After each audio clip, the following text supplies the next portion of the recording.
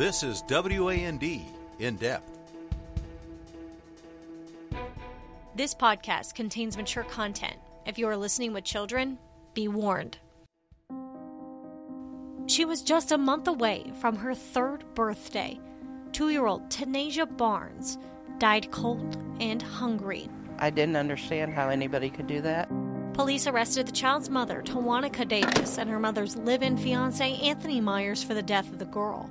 Her mother, Tawanica, admitted to killing her firstborn child. The recommendation is that she receive 20 years in the Illinois Department of Corrections. While a jury found Anthony Myers guilty of first-degree murder. What they did to her, there was no time in the world that can bring her back, or, it's just, I think they got a slap on the wrist. But before that guilty plea and trial, a major hearing would happen at the state capitol. As you know, we're here to discuss the safety of our precious children. The family's involvement with DCFS prompted lawmakers to come together and decide if there was more the agency could have done to have prevented Tanasia's death. This is Lost Innocence, the Tanasia Barnes story, Episode 5.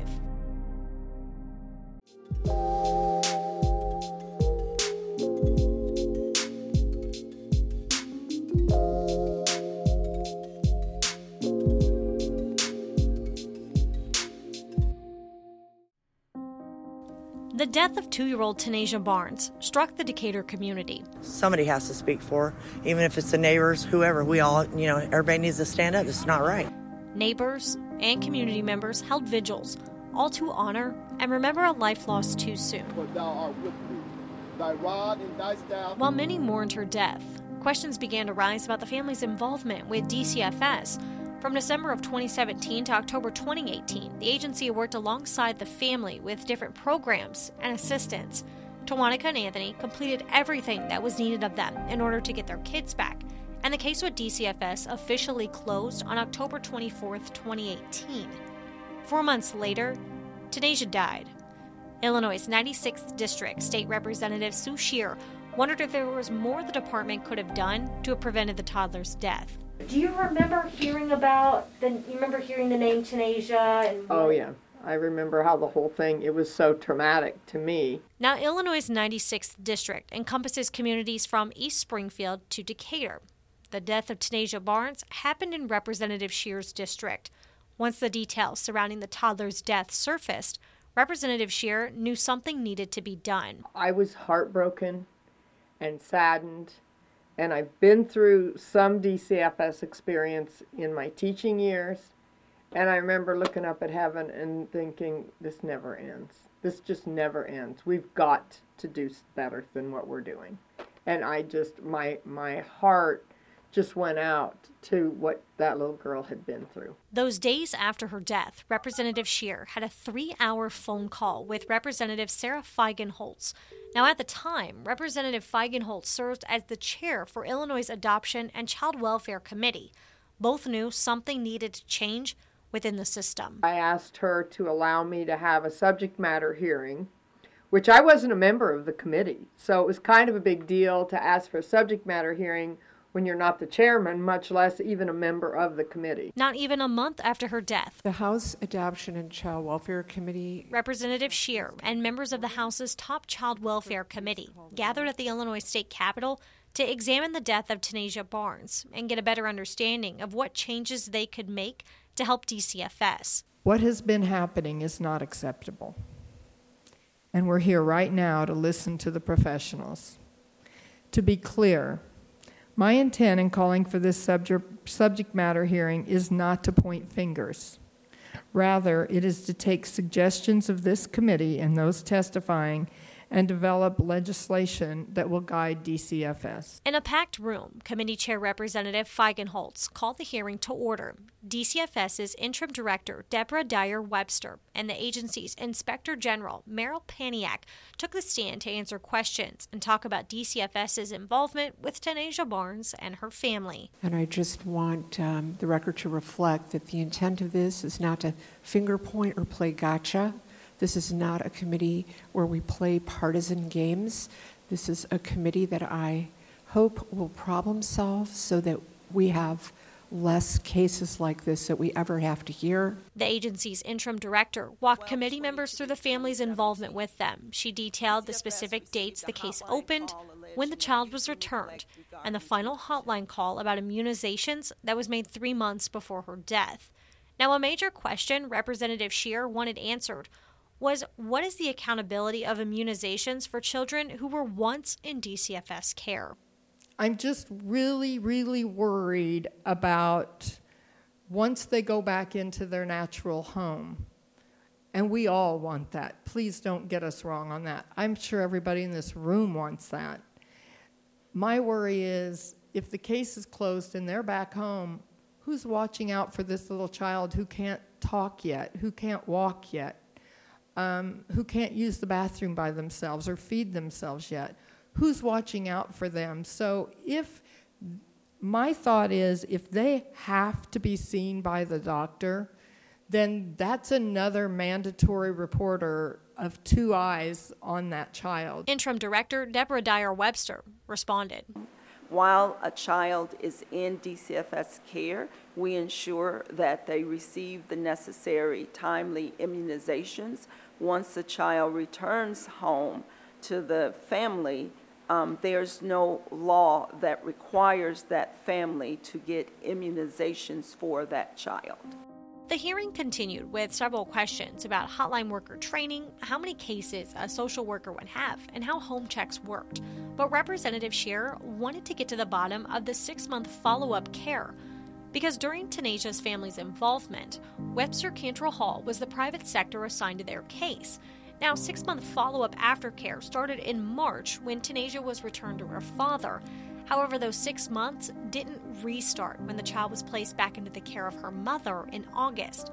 During the time of the hearing, Illinois' 4th District Representative Ramirez wanted to know how the 6-month follow-up care worked and if changes could be made to it. It appears to me that when the child was returned to the mother on August 8th, the 6-month aftercare requirement should have restarted at that moment.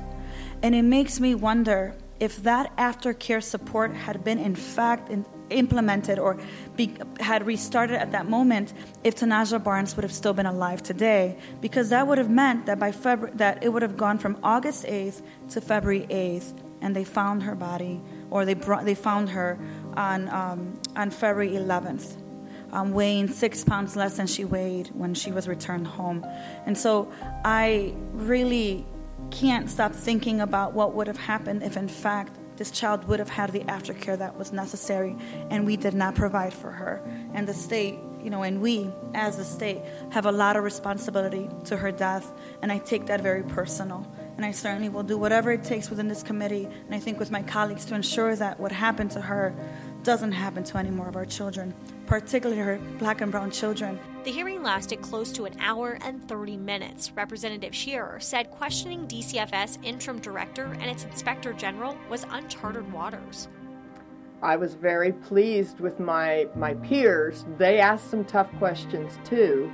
And of course, new governor, everything was in flux. And I talked to the governor personally about it. And I said, I know you're probably not real happy at me right now on this, but happy with me, I should say. But it had to be done, and you just happened to walk in right into this. I mean, he'd only been governor a couple weeks when this all started.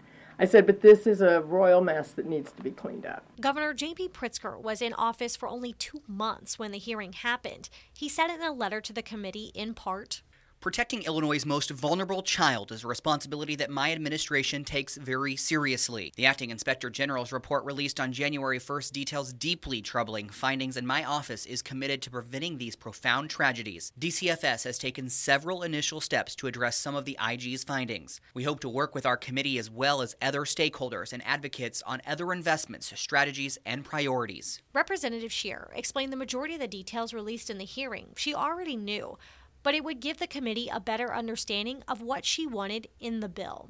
I had already figured that all out from all the millions of different people that I had talked to. I mean, I had talked to and had so many meetings, you wouldn't even, I bet I had 30 meetings over this. And so I I still wanted to ask the question so it would be on the record so people would understand why my bill was saying what it did. With the additional information about DCFS's involvement with Tanasia and her family, Representative Scheer would begin the work on House Bill 1551. It was a long process, and you can always judge how important and impacting a bill is by how many amendments it had. And this would have an amendment, then we'd take that off and change it in another. Lawmakers would push the bill back and forth, making amendments and having discussions.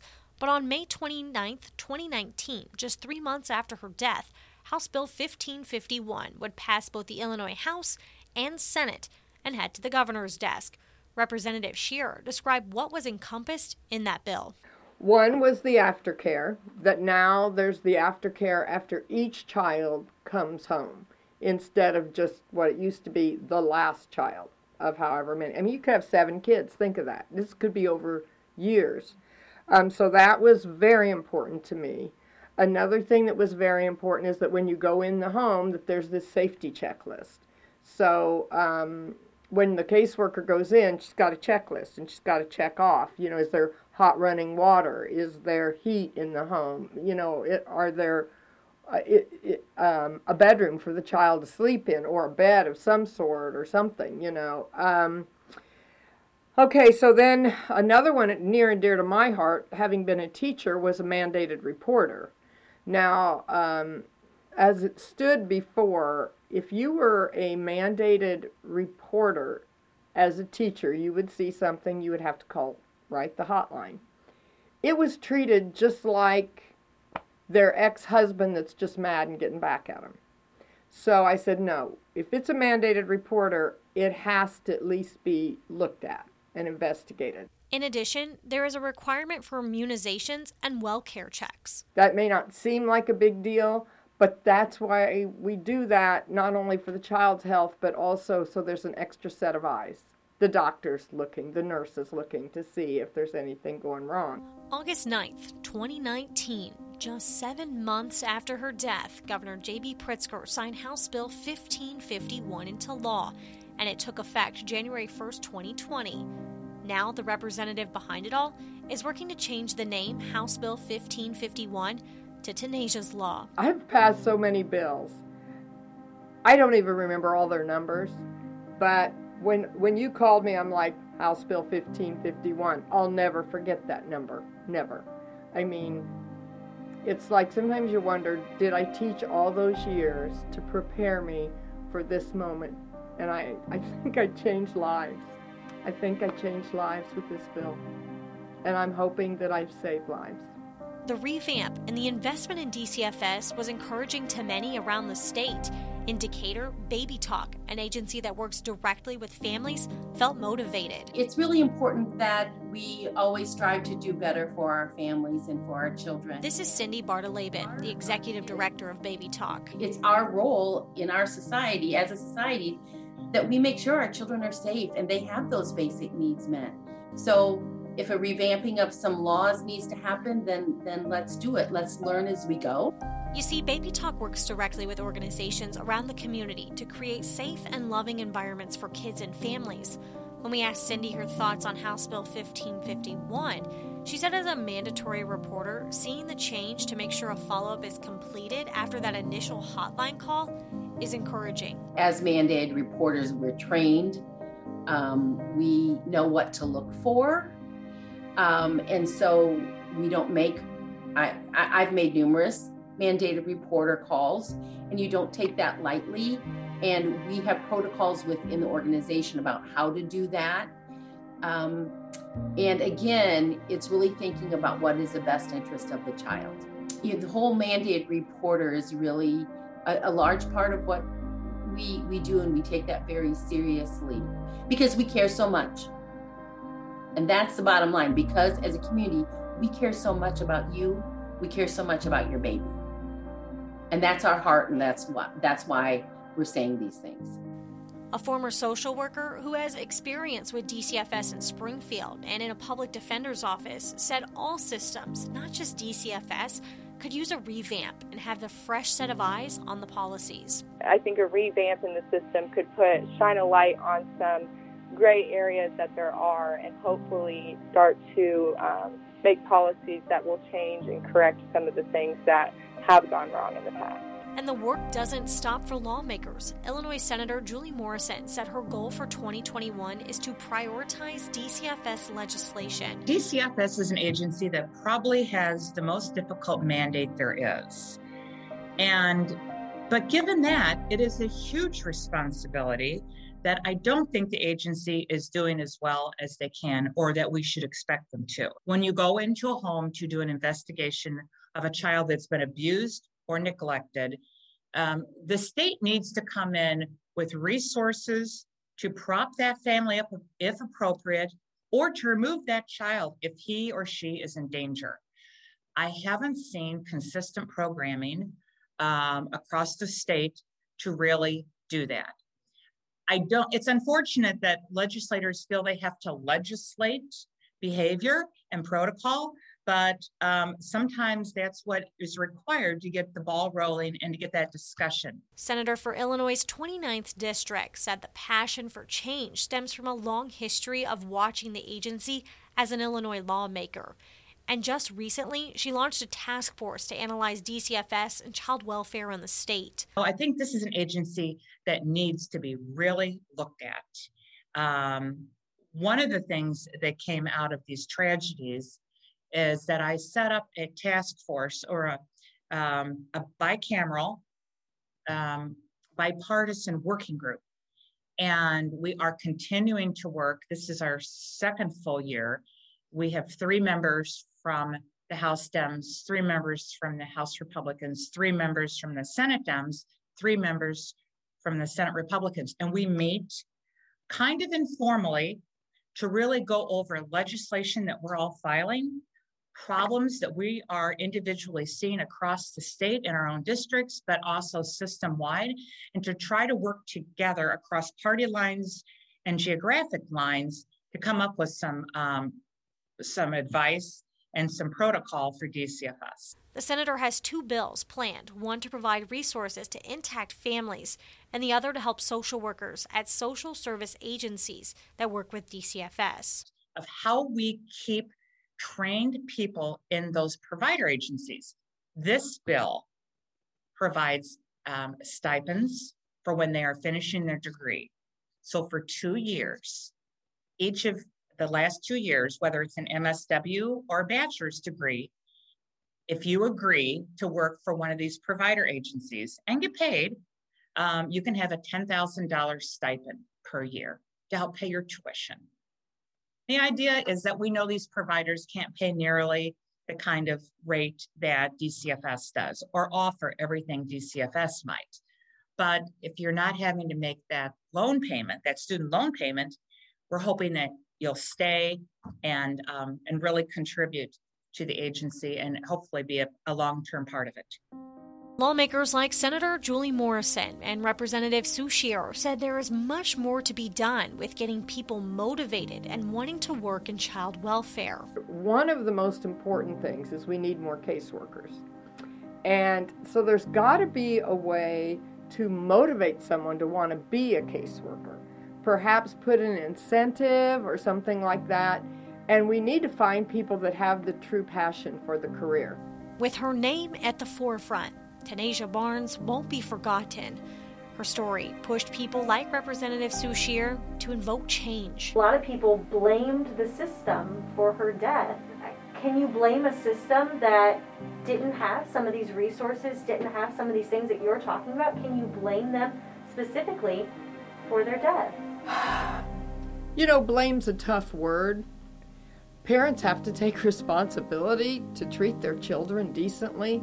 There's actually, and I was reading about this just as recent as last night, there's a whole parenting thing that's part of the rules of DCFS. They have to educate their children. They have to feed them. They have to clothe them. And so I'm not going to say blame, because I know the people at DCFS, and they have good hearts, most of them. And that's where I'm talking about we need caring people.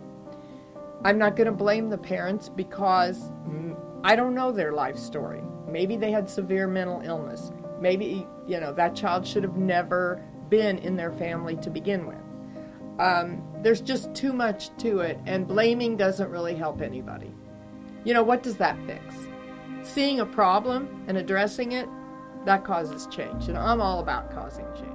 So why was it important for you to do this and create this change? Like I said, I saw a wrong, and I needed to right it. Lost Innocence, the Tanisha Barnes story, was created in memory of 2-year-old Tanisha Barnes. For families looking for assistance, be sure to head to the podcast summary for details about ways to get help. And to learn more about Tanisha Barnes and the work lawmakers are doing, go to WANDtv.com.